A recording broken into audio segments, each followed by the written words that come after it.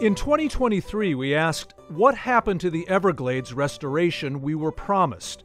Who are the Palestinians? And why is Joe Biden losing more Latinos in Florida? Welcome to the South Florida Roundup. I'm your host, Tim Padgett. In the next hour, we'll close out 2023 by looking at how tough the year was for South Florida's most critical commodity, the environment. And that includes the Everglades, whose revival feels dangerously dormant. We'll also examine the face and the future of the Palestinians, both in Gaza and here, amid the brutal Israel-Hamas war. And we'll discuss new polls that suggest President Biden and the Democrats are in more trouble with Latino voters next year than they thought. All that coming up right after the news.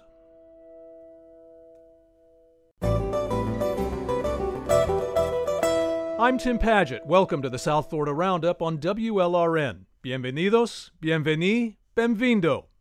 With temperatures in the 70s most of this month, it's easy to forget just how flipping hot we were 6 months ago. My mother-in-law visited in July, and she couldn't believe how oppressively sweltering it was in Miami compared to her home in tropical Venezuela.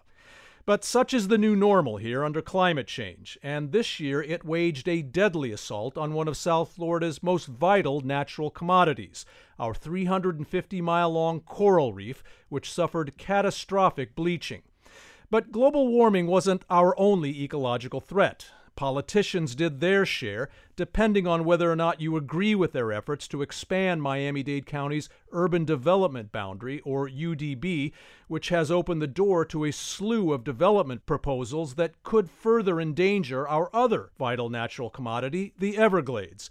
And speaking of the Everglades, this year it became clearer than ever that state and federal promises made more than a quarter century ago to restore the river of grass are going unfulfilled. Joining me now to look back and ahead on this is WLRN's environment editor, Jenny Staletovitz. She recently debuted a landmark podcast on the Everglades peril called Bright Lit Place. Jenny, how are you? I'm good, thanks. Let's start with your Everglades podcast, Bright Lit Place. The last time we talked about it on this program, we looked at the failure so far to clean and store enough of the water that's been polluted by sugar farming, a project that is vital to Everglades restoration. What are your new episodes looking at now? So we went on to look at science versus politics, the conflict between the two, how a project restoration effort that is driven by science often gets influenced by politics. That episode, we looked at this ongoing court battle between the Everglades Foundation and its former chief scientists and the role that this Everglades Reservoir that we've talked about before played in this legal fight. We also looked at the science itself. We went down Shark River and went into the Sawgrass Marshes with a couple of scientists to look at the kind of work they've been doing over decades, essentially building the case for why Everglades restoration and saving the Everglades is vital to South Florida. And then in the last episode, we took a closer look at politics and the politics of climate change. Yeah, I was particularly impressed by the episode that really takes us into that conundrum between the demands of science and the demands of political compromise. You really, really illuminated that dilemma. How hard was it to convey those two demanding tensions in this whole fight? Right, because it's sort of a very nuanced thing when you're just trying to lay out these two sides. For me, this lawsuit between the foundation and its chief scientist sort of boiled it down to its essence, where you had a longtime scientist, highly regarded, who refuses to get behind a project because he says the data and the modeling that he's seen shows him that it won't work as planned. But then on the other hand, you have the political strategist saying we need to keep the ball rolling, we need to keep advancing Everglades restoration. Right. And to do this, we need to make these compromises because this is what lawmakers will approve. But lawmakers are disregarding the science. And to me, as a science reporter, it's a difficult thing to report, but it's also a difficult thing to understand. Right, but your podcast does help people understand that tension between science and politics that we've really got to pay more attention to in this whole effort. But Is there any likely good news about Everglades restoration coming down the pike in 2024 that you can share with us? Well, so there are a lot of projects that are in planning now that we did not include in the podcast because we just wanted to look at progress and what's been done. And if there's good news, it's that the planning efforts going on now are including a better calculation of climate change, better assessment of what those impacts are going to be to try and make these projects more enduring. Yeah, that's interesting. How can climate change affect the Everglades? And we often talk about how climate change and global warming are affecting the seas, but not so much how climate change is affecting the river of grass. What are some of the specific ways that they're finding that climate change is making Everglades restoration even harder? Right. So this is a rain-driven system. Half the water in the Everglades comes from rain. Right. So if we're getting more or less rainfall, if temperatures are higher, so there's more evaporation of water, that's going to change how much water is delivered. There's saltwater intrusion as sea levels rise. That saltwater pushes inland into these freshwater marshes that are essentially protecting our drinking water. It's a huge climate change project. Yeah, no. I'm really glad you brought that up. And that brings us to the fact that scientists wish they'd had that kind of climate change projection mechanism, let's say, in place for our coral reef, right? I mean, you mentioned to me earlier that scientists felt blindsided by what global warming did to the reef this year. Right. I mean, and that's what they're saying about restoration is we need to have better projections so we're not caught off guard like we were with this ocean heat wave that hit over the summer and bleached coral across the Florida Keys, 90% of coral in the Keys, and then the shallow coral in Miami-Dade County. This is catastrophic to a reef system that protects us from hurricane storm surge. It's a major barrier of defense for us. And the struggles to keep the reef going and improve it and alive have been going on for as long as I've been covering the environment in Florida. And that keeps our fish stock alive. So many things that the reef is important for. Marine fish, life. Yeah. But that really kind of shows just how dramatic the heat wave effect was on coral and the whole marine environment this year, no? Yes. I was talking to Ben Cartman at the University of Miami, and he said it was like a 1 in 500,000 year event. Like he was part of the United Nations climate panel that looks at projections, and they had warned in their last report that these ocean heat waves would become more commonplace. But I don't think that they expected an ocean heat wave to raise the average temperature of the water 5 degrees. Yeah. I mean, that is, and remember, water hangs on to heat. Like it takes a while to cool down after something like that rolls through. Good point. Yeah, good point. But I know there is some good news for the reef going forward when it comes to replacing coral that's been wrecked by conditions like bleaching, no? Right. So when that happened, there was an all-hands-on-deck effort to go out and kind of rescue coral off not just the reef, but the nurseries where they've been breeding coral to be more resilient to hotter ocean temperatures. Right, on these what they call Christmas trees that they've established down there. They've got them off Key Biscayne. They're all down in the Keys, the Florida Aquarium, and Moat, I think. They all have them. So they pulled in a lot of those coral that normally spawn in the summer. They knew the summer spawning event was coming up. So they were able to collect the spawn, which is fairly new technology that's been developed in the last 5 years. The Florida Aquarium went over to London where it was created, learned the technique, brought it back here. So they collected that spawn. That spawn, then they fertilized in the lab. And now I just checked with Andrew Baker at and they are raising recruits. They've got baby coral that are going to be more, that come from these more resilient coral that they were raising. And as you and I laughed about a few months ago on this program, with a little help from some romantic Barry White music, right? Right. Well, can you explain to us how that works scientifically? I don't think it was the science. It wasn't so much science. I think just everything loves Barry White. Even coral. Right. Now, since global warming is at the heart of this problem, are you heartened by what happened this month at the UN Climate Change Conference, or COP28, in Dubai, where it looks as though countries finally agreed to reduce the fossil fuel use that releases the carbon and other greenhouse gases into the atmosphere that's causing global temperatures to rise? Well, I just wish it hadn't taken 30 years to get here. Yeah, exactly. They've been meeting for 30 years and they finally agreed that fossil fuels are driving planet warming. They set a cap of 2050 to stop adding emissions to the atmosphere. But it's not enough. I mean, we already know that we're going to pass that 1.5 degree temperature threshold that we were trying to avoid, and those impacts, which will likely include these kinds of ocean heat waves, we got to prepare for that. And I was just reading something that said, we sort of normalize the changes that years ago we were trying to avoid, and now we're like, okay, well, they're here, and now we're going to have to come to terms with it. We need to sort of like stop normalizing climate change as inevitable and remember that there are steps that we can take. This is something we cannot allow ourselves to get inured to. Yeah. Right. Now, have Florida politicians, like our Republican Senators Marco Rubio and Rick Scott, two guys who not so long ago denied that climate change was even a problem and certainly not a man-made problem, have they perhaps evolved now when it comes to reducing fossil fuel usage and increasing renewable energy? Well, they've sort of split the argument in two. So essentially there's climate change and then there's what's causing climate change. And they have evolved and said, yes, the climate is changing and the state now, Governor DeSantis is spending millions and millions of dollars. Everywhere we're spending millions to become more resilient, to improve infrastructure.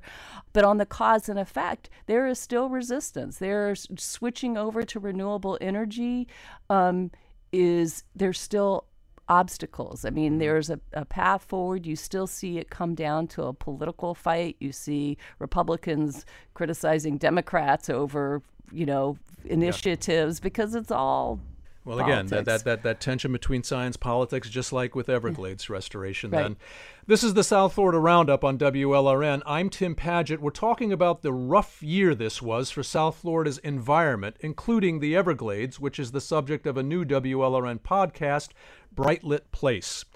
Jenny, let's pivot back to the Everglades and another threat to its future health, the encroachment of development out on its eastern fringe as our South Florida governments keep trying to push the development boundary further west. Where do things stand with the Miami-Dade County Commission's new efforts to expand the urban development boundary, or UDB, and environmentalists' efforts to block that? So ongoing pressure. There's applications now in the pipeline that are going to try and push the boundary again. There are efforts to ease the way those applications go through the pipeline, which makes it harder for environmentalists and conservationists to fight. You may remember that last year a law was passed that put anybody who challenged land use plans on the hook for attorney fees. For attorney fees, yeah. And conservationists say, that is going to make it... That'll have quite a chilling effect. Yes, very hard to fight. On challenging these kinds of government initiatives to, push things like the UDB back. But in the meantime, we've got a torrent of residential and business development proposals for an expanded UDB waiting on the tarmac to take off, essentially, right?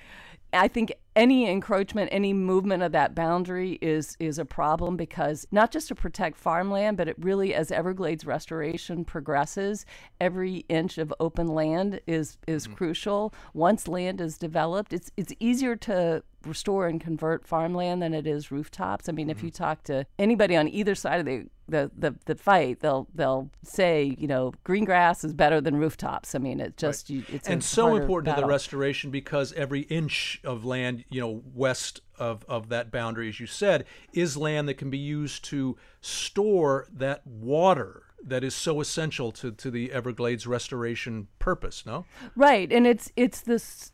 So much of our water is polluted now, so it's not just storing it; it's getting it clean.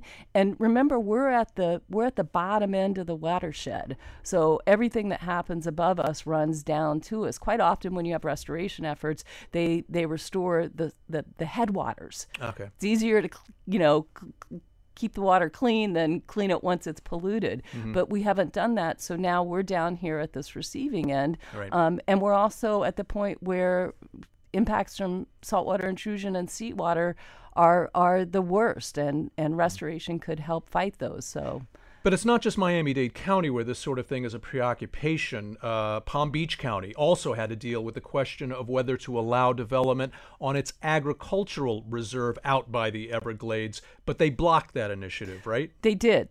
There was a developer who wanted to swap land that they owned in the acreage for land that was in the ag reserve. It's funny that the ag reserve makes it sound like it's just protecting farmland, but a lot of the restoration effort is happening in Palm Beach County where they are planting reservoirs and stormwater treatment areas, which are major critical foundational pieces of the Everglades restoration puzzle. This is an entire South Florida project, not just Miami-Dade County, obviously. What about our other climate change-related struggles here, Jenny, especially hurricane and sea level rise mitigation and resiliency? Earlier this year, the state of Florida delivered about $180 million to South Florida for improved infrastructure in that regard, and Miami-Dade County's crucial seawall project finally seems to be back on track, no? Yeah, I mean they needed money to get that going. They between the seawalls and the pumps, they're fighting vigorously to keep the water out. Mm-hmm. Now, finally, Jenny, how do things look for 2024 when it comes to all these South Florida environmental challenges we faced in 2023? Are you optimistic or pessimistic about our ability and, frankly, our will to make things better moving forward? I mean, my concern is that, we are still not really addressing the causes. I mean, we're looking at the effects of what happens when we don't protect our environment and be careful and thoughtful of how we plan our growth. We are still just growing and building. There's more effort to build within the urban area to add more housing. But then you think about what are the after effects of continuing to add more and more and more people.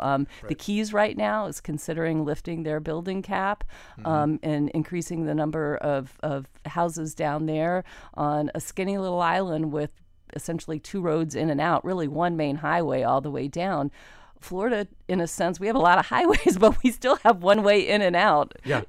So I worry about that continued reliance on our main industry, which is growth. There's the vital tension, growth versus the environment. Jenny Staletovich is WLRN's environment editor. Jenny, thanks as always, and Happy New Year. Thank you, you too. Still to come, what we do and don't know, but need to know, about the Palestinians amid the tragedy in Israel. This is the South Florida Roundup on WLRN.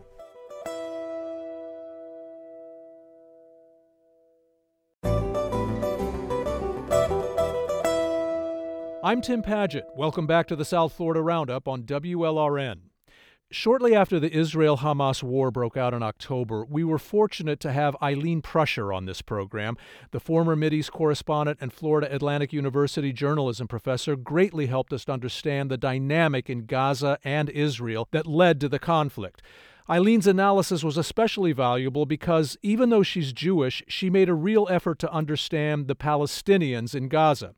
And that's why we're fortunate to have Mohammad Gumrawi with us today. He's a director of the Jaffer Center for Muslim World Studies at Florida International University. Mohammad is a Palestinian American, but he also strives to understand the Jewish reality. He sits on the board of the Jerusalem Peace Institute. Mohammad Gumrawi joins me now to help us better understand who the Palestinians are, not just in Gaza, but here in our own South Florida community, and what their future might look like in the aftermath of the brutal Gaza conflict. Mohammad, thanks for talking with us. Hi, Tim. Thank you. It's a pleasure to be here. When I started my conversation with Eileen back in October, I cited the more than 1,000 Israeli civilians murdered by Hamas terrorists. I don't think we can start this conversation without first recognizing the almost 20,000 Palestinians killed in Israel's counteroffensive in Gaza, 70% of them women and children, according to health officials there. Mohammed, what have people in Gaza told you about the conditions there 3 months after the conflict started, which even President Biden has decried? Yes, well, I think we're starting to finally see a reaction in terms of how this conflict is being analyzed by the administration here in the United States. And as you mentioned, President Biden's recent comments, even referring to indiscriminate bombing and trying to protect civilian life. But as we enter 3 months into this conflict, we're really starting to see the long-term impact that's taken place in Gaza and what the civilians in Gaza are going to have to deal with. I mean, ultimately, we have seen that nowhere is safe in Gaza. Almost the entire population, I mean, close to 80% has been displaced from their homes.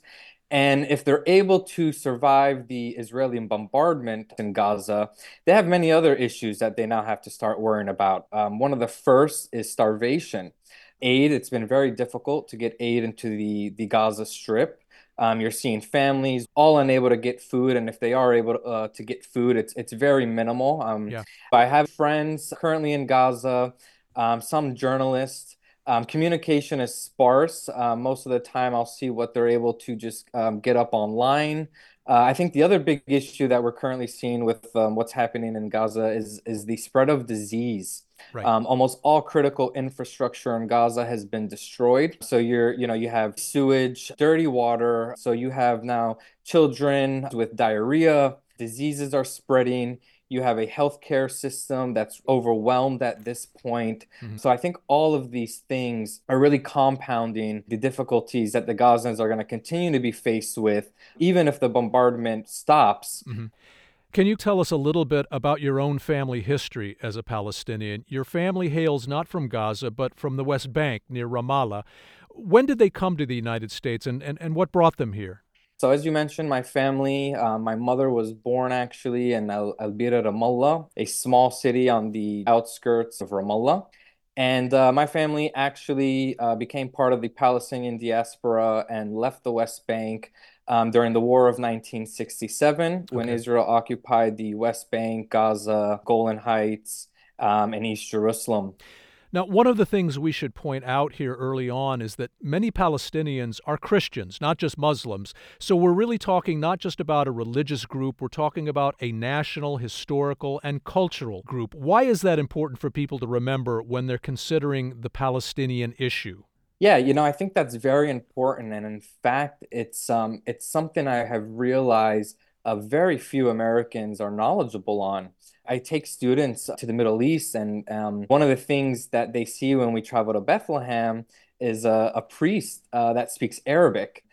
They never imagined that they would see a Christian speaking Arabic. And so this community, especially with Muslims and Christians in Palestine, they don't really see themselves as separated. In fact, They all see themselves as Palestinians. They all unite around that identity. Now, it's been more than 75 years since the nation of Israel was established, and the U.S. and much of the rest of the world agree by now that it has a right to exist and to defend itself. The problem comes, of course, when we change the subject to Israel's treatment of the Palestinians who historically got caught in the formation of Israel.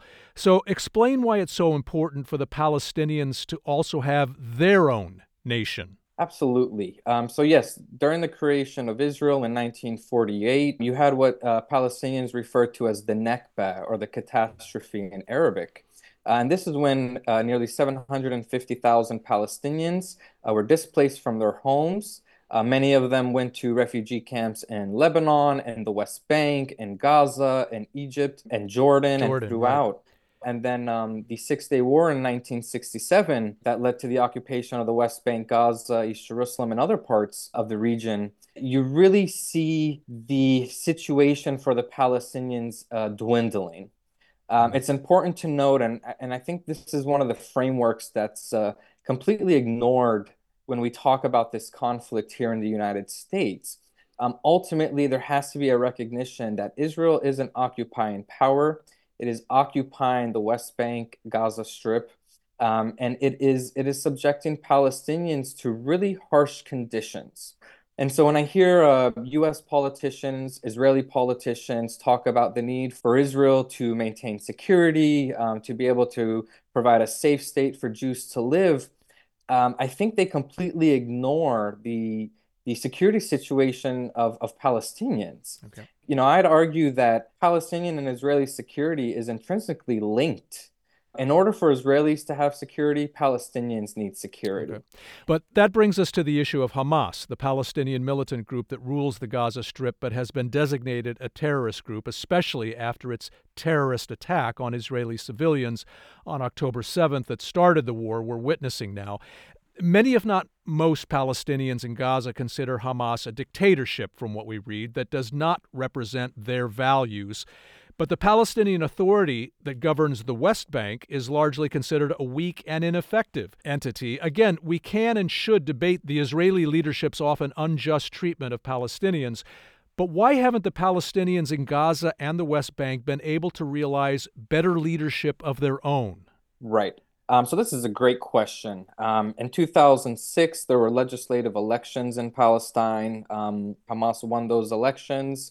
There was a short civil war between the Palestinian Authority and Hamas, and it resulted in Hamas governing the Gaza Strip and the Palestinian Authority governing the West Bank. Right. There hasn't been elections in Palestine since. And in fact, just a few years ago, Mahmoud Abbas was trying to garner support and hold new elections. Abbas being the leader of the Palestinian Authority. Yes, yes.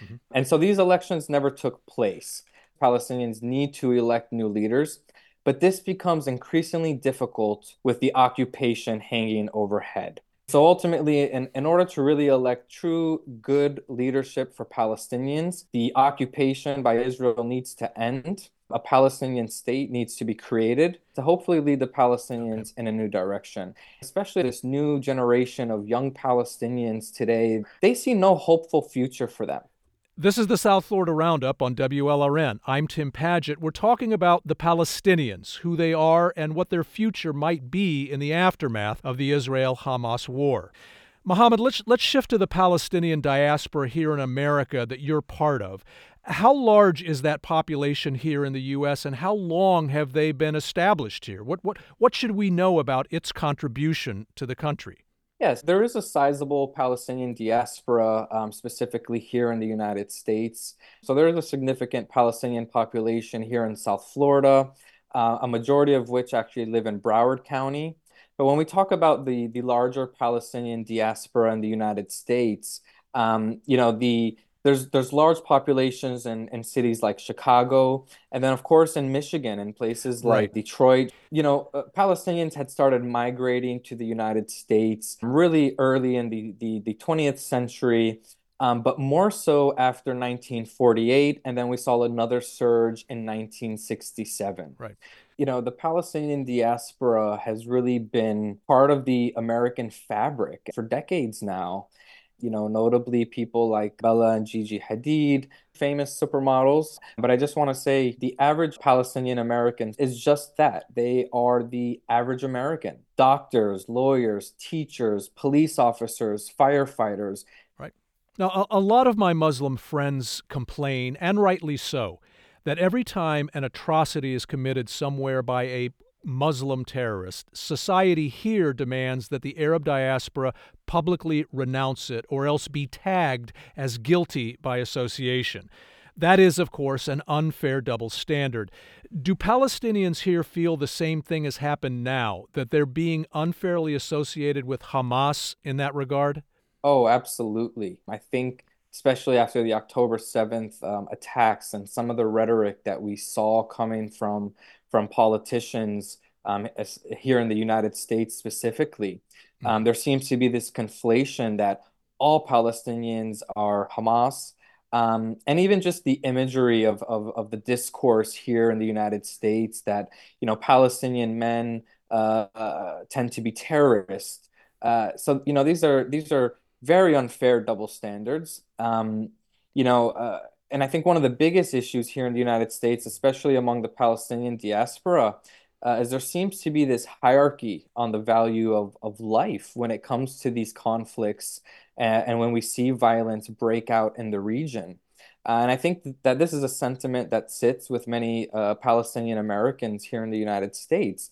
They just don't feel like their lives are seen as valuable as others. All right. Now, in my reporting on the large and influential Arab diaspora in Latin America, many Palestinians there told me they were frustrated by leftist political leaders who hijack their cause by also supporting Hamas. Has it also been frustrating for Palestinians here in the U.S. to see protesters like radical college students too often give people the erroneous impression that being pro-Palestinian also means being pro-Hamas? Yeah, I think that's an unfair categorization of what's truly happening. I think what we're seeing is an increase in the knowledge regarding this conflict. We're seeing young people who have, grown up and are starting to ask the tough questions. Why is this conflict so long standing? Why has this conflict continued? And look, universities historically have been hubs for this kind of dissent, this kind of challenging the status quo. I mean, I think that is what makes universities unique in a Yeah, sense. and I want to make sure that people know I'm not tagging every college student who is out there protesting for the Palestinian cause as being pro-Hamas by any means. Yeah. Right. But unfortunately, in some of the mainstream media and comments that we've seen from political leaders and other groups, they have tried to make that distinction. And so I think that college students are trying to figure out, how can they show solidarity with Palestine, but not be accused of being pro-Hamas. And I think many of these protests, and if you look at the language by mainstream media, it's very implicit, but it's there. You'll see, categorizations of these protests as anti-Israel protest or pro-Hamas protests. And that just, in fact, is not the case. These are protests to show support for Palestinians. And that support for Palestinians is specifically for their right to freedom, self-determination, and an end to the occupation. It has nothing to do with being pro-Hamas. It has nothing to do with being anti-Israel. These protests are in support of Palestinian freedom, Palestinian self-determination, and the right for Palestinians to be able to govern themselves. Finally, Mohammed, as a Palestinian, do you see something positive coming out of this nightmarish conflict, perhaps more resolve to create the two-state solution we've been talking about? Yeah, it's very hard to try to look at the silver lining when we see such massive destruction going on in the region, and I think the years that it's going to take Gaza to rebuild. But if I am looking at a silver lining or trying to find that silver lining, I think that it would be that this serve as a wake-up call. That it serve as a wake-up call that the status quo in Israel and Palestine is unsustainable, and that eventually, ultimately, both sides need to come together, and both sides need to work on finding a solution, and that solution has to include Palestinian self-determination and the creation of a Palestinian state and an end to this occupation. I think once those things happen, we can start working towards building a true and lasting peace. And so if there is ever any silver lining, I hope it's that this revitalizes the peace process, and it revitalizes the urge or need to show or highlight that a Palestinian state needs to be created. And only until there's an end to this occupation and the creation of a Palestinian state, I don't think we're going to see an end to this cyclical violence anytime in the near future. Mohammed Gumrawi is the Assistant Director of the Jeffer Center for Muslim World Studies at Florida International University, and he sits on the board of the Jerusalem Peace Institute. Mohammed, thanks very much, and Happy New Year. Thank you, Tim. Still to come, are President Biden and the Democrats losing even more Latino voters, both inside and outside Florida? This is the South Florida Roundup on WLRN.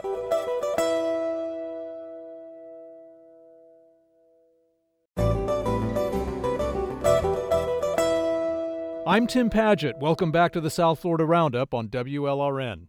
It's no secret that the Latino vote matters a lot here in Florida, and especially South Florida. And it's no secret that in recent years, the Democratic Party has been losing Latino voters in Florida and South Florida, and even outside Florida. but that trend appears to be getting worse for the Democrats than they thought. President Joe Biden did win Florida's Latino vote in 2020, but former President Donald Trump nonetheless captured 46% of that bloc, up from the 35% he got in 2016. Now, according to a poll last month, Trump would defeat Biden among Latino voters in Florida. Biden won 67% of the national Latino vote in 2020, but a poll released this month by Florida International University shows his support among Latinos nationally has dropped to just 53%. How will all of this play out in the 2024 election? And how important will the Latino vote turn out to be both in Florida and around the country? Joining me now to help forecast that is Eduardo Gamarra. He teaches political science at Florida International University, where he's also director of the Latino Public Opinion Forum. Eduardo, great to have you with us again. Thank you, Tim. A pleasure to be with you. Let's start here in Florida with the first of those two new surveys of Latino voters I just mentioned.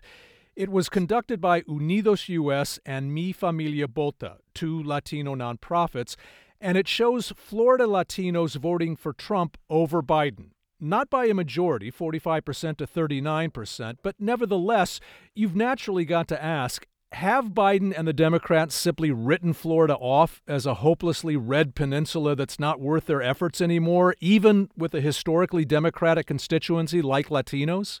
You know, Tim, that's a question that is often asked, and I think it's often asked even within Democratic circles.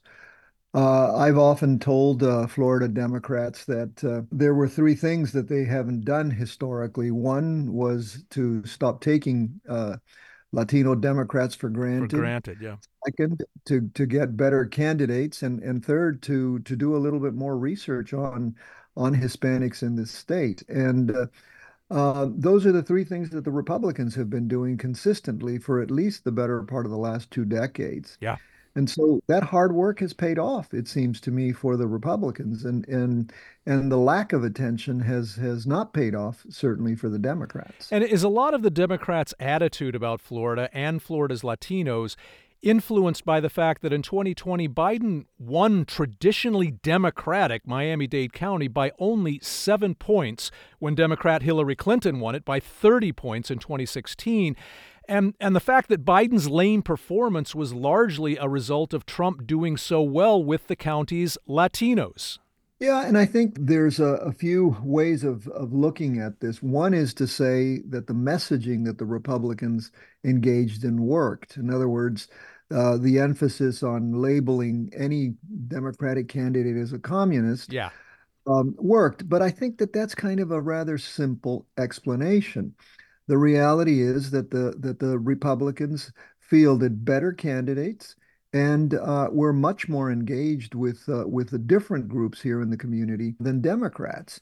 And then there are things that the Democrats can't control. For example, the deepening authoritarianism in Nicaragua, in Venezuela, and in Cuba.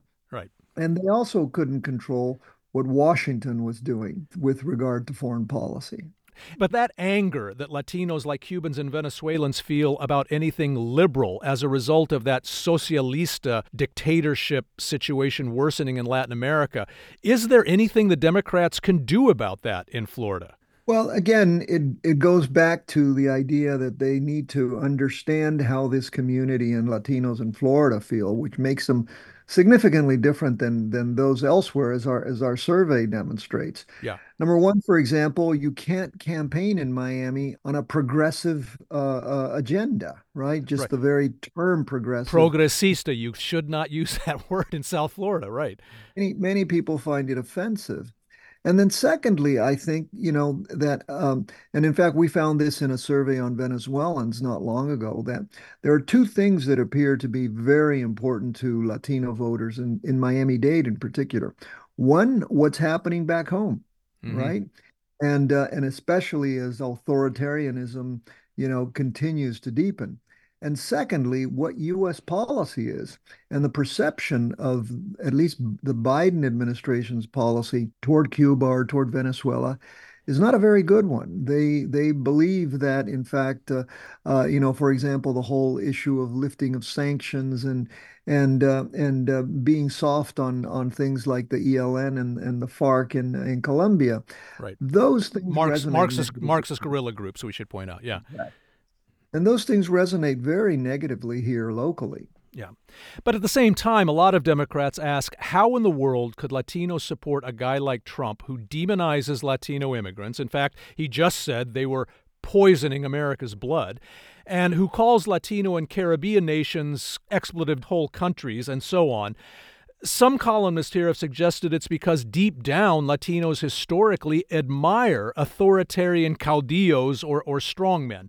Others suggest it's because, as you pointed out earlier, Democrats have simply taken Latinos for granted and are doing a lousy on-the-ground job of engaging them, especially in the run-up to elections. What do you think is driving Latino voters in Florida and especially South Florida more and more to Trump? Three things, Tim. One, our survey reveals something interesting, that in an open question on what is the gravest problem facing the United States, Latinos nationwide are pointing to immigration and border control. I was going to get to that when we discussed your survey. Yeah, that is very, very striking. And then secondly, you all you have to go back to is November 9th and see that, the Republican candidates and their debate, and then Trump and Hialeah were basically saying that they're going to have the most massive roundup and deportation of undocumented immigrants. And they were saying this to Latino crowds who were clapping for them. And this, of course, sociologists have long studied, which is this idea, right, that, will the last one in the boat please pull up the ladder, right? Yeah. There is now a perception by many, many Latin Americans, immigrants who have been here for more than a decade, that the boat is full, and that those who are arriving are not as good as them. And so therefore it's okay to pull up the ladder and to in fact side with those who are trying to exclude them. And then I think finally the whole notion of the caudillo is interesting, Tim.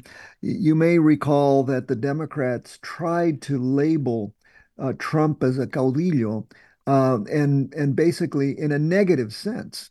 What they didn't realize is that caudillo has a positive connotation. Yeah. And so it actually backfired, because many in this community look at Trump as el Cid, right? El caudillo, the guy who's going to solve everything and is going to bring, the United States to a new future. Even though the Democrats in that campaign were trying to connect Trump not with really right-wing caudillos so much as left-wing caudillos like Hugo Chavez and that ilk in Latin America. Correct. And Correct. It's still entirely backfired. Yeah. Yes. This is the South Florida Roundup on WLRN. I'm Tim Padgett. We're talking about the Latino vote and how President Biden and the Democrats look poised to lose more of it in 2024. So, Eduardo, let's pivot beyond Florida to the national scene, and that brings us to the new poll that Florida International University released this month, which we've mentioned here earlier. It was conducted by your Latino Public Opinion Forum, as well as FIU's Gordon Center for Public Policy and the Adam Smith Center for Economic Freedom. Again, it shows Biden's support among Latinos nationally plunging 14 points since 2020. And in this case, we're not talking about conservative anti-socialista Cubans, for example. We're talking about Latinos such as more moderate and liberal Mexican Americans. How can Biden be losing so many of them? That's an interesting dichotomy, Tim, because the survey also reveals something quite interesting. Latinos are still overwhelmingly Democrats, even though it's dropped. When you ask them which party best represents your values, overwhelmingly it's the Democratic Party. Which party better handles policy issues, immigration, education, etc.? It's the Democrats, and this coincides with other surveys, Pew's surveys, and so on. But where there appears to be an enormous divorce is with the question of leadership. And that's where President Biden in particular gets some terrible marks.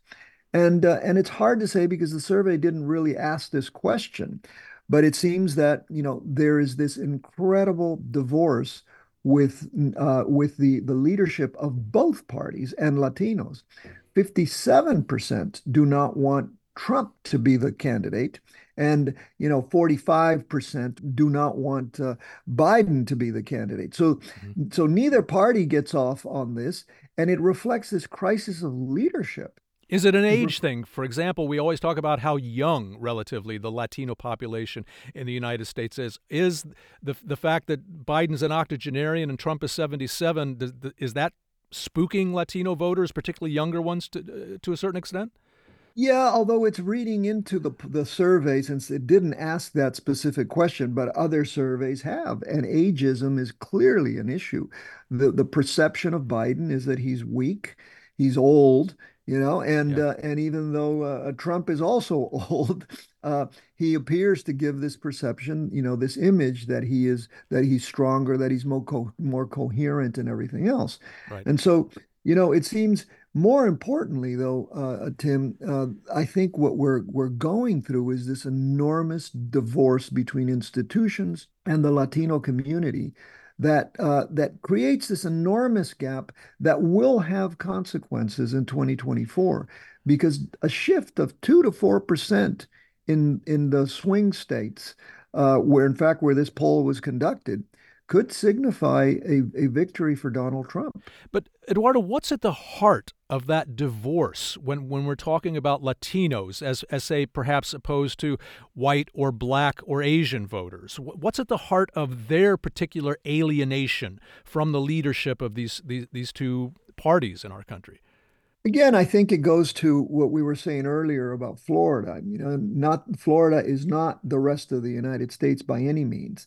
But I think it is this perception that especially the Democratic Party has abandoned Latinos, that it's not paying attention specifically to their needs, and that most importantly, that they're not putting forth leaders that connect with the community, right? I mean, this is something that poll after poll that I've conducted over the last 11 years, Tim, tells me this, that the perception is that Democrats put forth candidates that have nothing to do with the Latino community.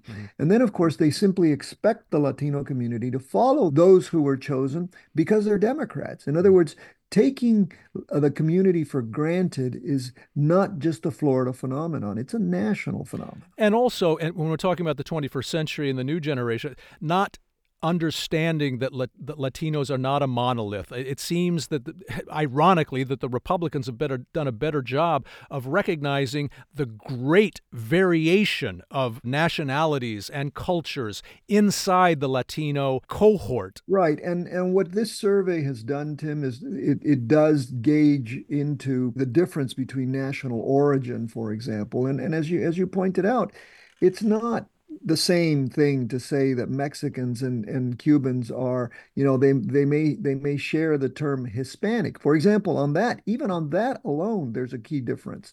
Most in the United States prefer to be called Hispanics. A distant second is they like to be called Latinos, but very few like to be called Latinx. And yet the Democratic Party and its leadership appears bent on calling Hispanics Latinx, right? So that tells you a little bit about the divorce that we have, right? And then when you go further into the national differences, you can understand how certain groups feel much more intensely about issues like that. For example, Cubans, Colombians, Venezuelans. Right. By the same token, though, your survey, as we pointed out earlier, asked Latinos nationally what they considered their biggest problem, and a fifth of them said inflation and the high cost of living.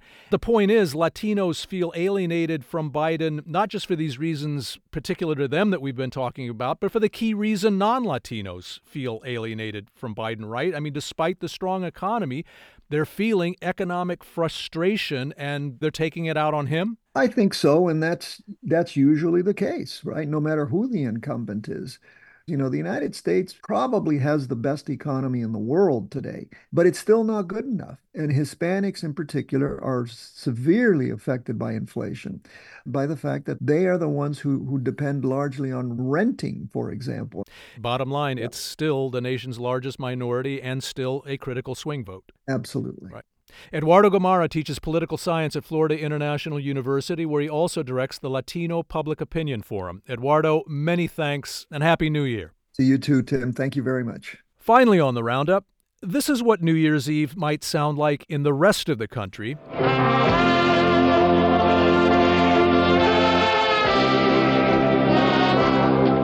But here's what it sounds like in the 305, hermano.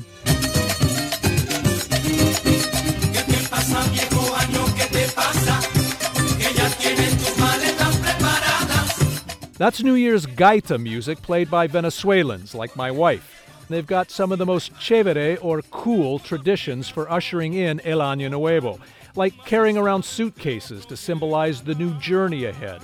Here at WLRN, our digital editor, Mateo Sanchez, says his fellow Brazilians wear all white for good luck. Digital producer Alisa Ramos' Filipino family eats noodles for long life and prosperity. South Florida Roundup producer Helen Acevedo and her Nicaraguan family make sure to eat 12 red grapes at the stroke of midnight and make a wish with each one. Palm Beach County reporter Wilkin Brutus, like the rest of the Haitian community here, enjoys his soup jumu, or pumpkin soup. Whatever your chévere New Year's tradition is, we hope it helps make your new year a happy one. That will do it for the South Florida Roundup. It's produced by Helen Acevedo with help from Polly Landis. Our engagement editor is Katie Cohen. Katie Munoz is our director of original live programming. Our director of enterprise journalism is Jessica Bakeman. Mateo Sanchez is digital editor. Sergio Bustos is WLRN's vice president of news. The vice president of radio and the show's technical supervisor is Peter J. Mertz. Richard Ives answers the phones. I'm Tim Padgett. Have a great weekend and thanks for listening. Happy New Year, Feliz Año, Bon Année, Feliz Ano Novo.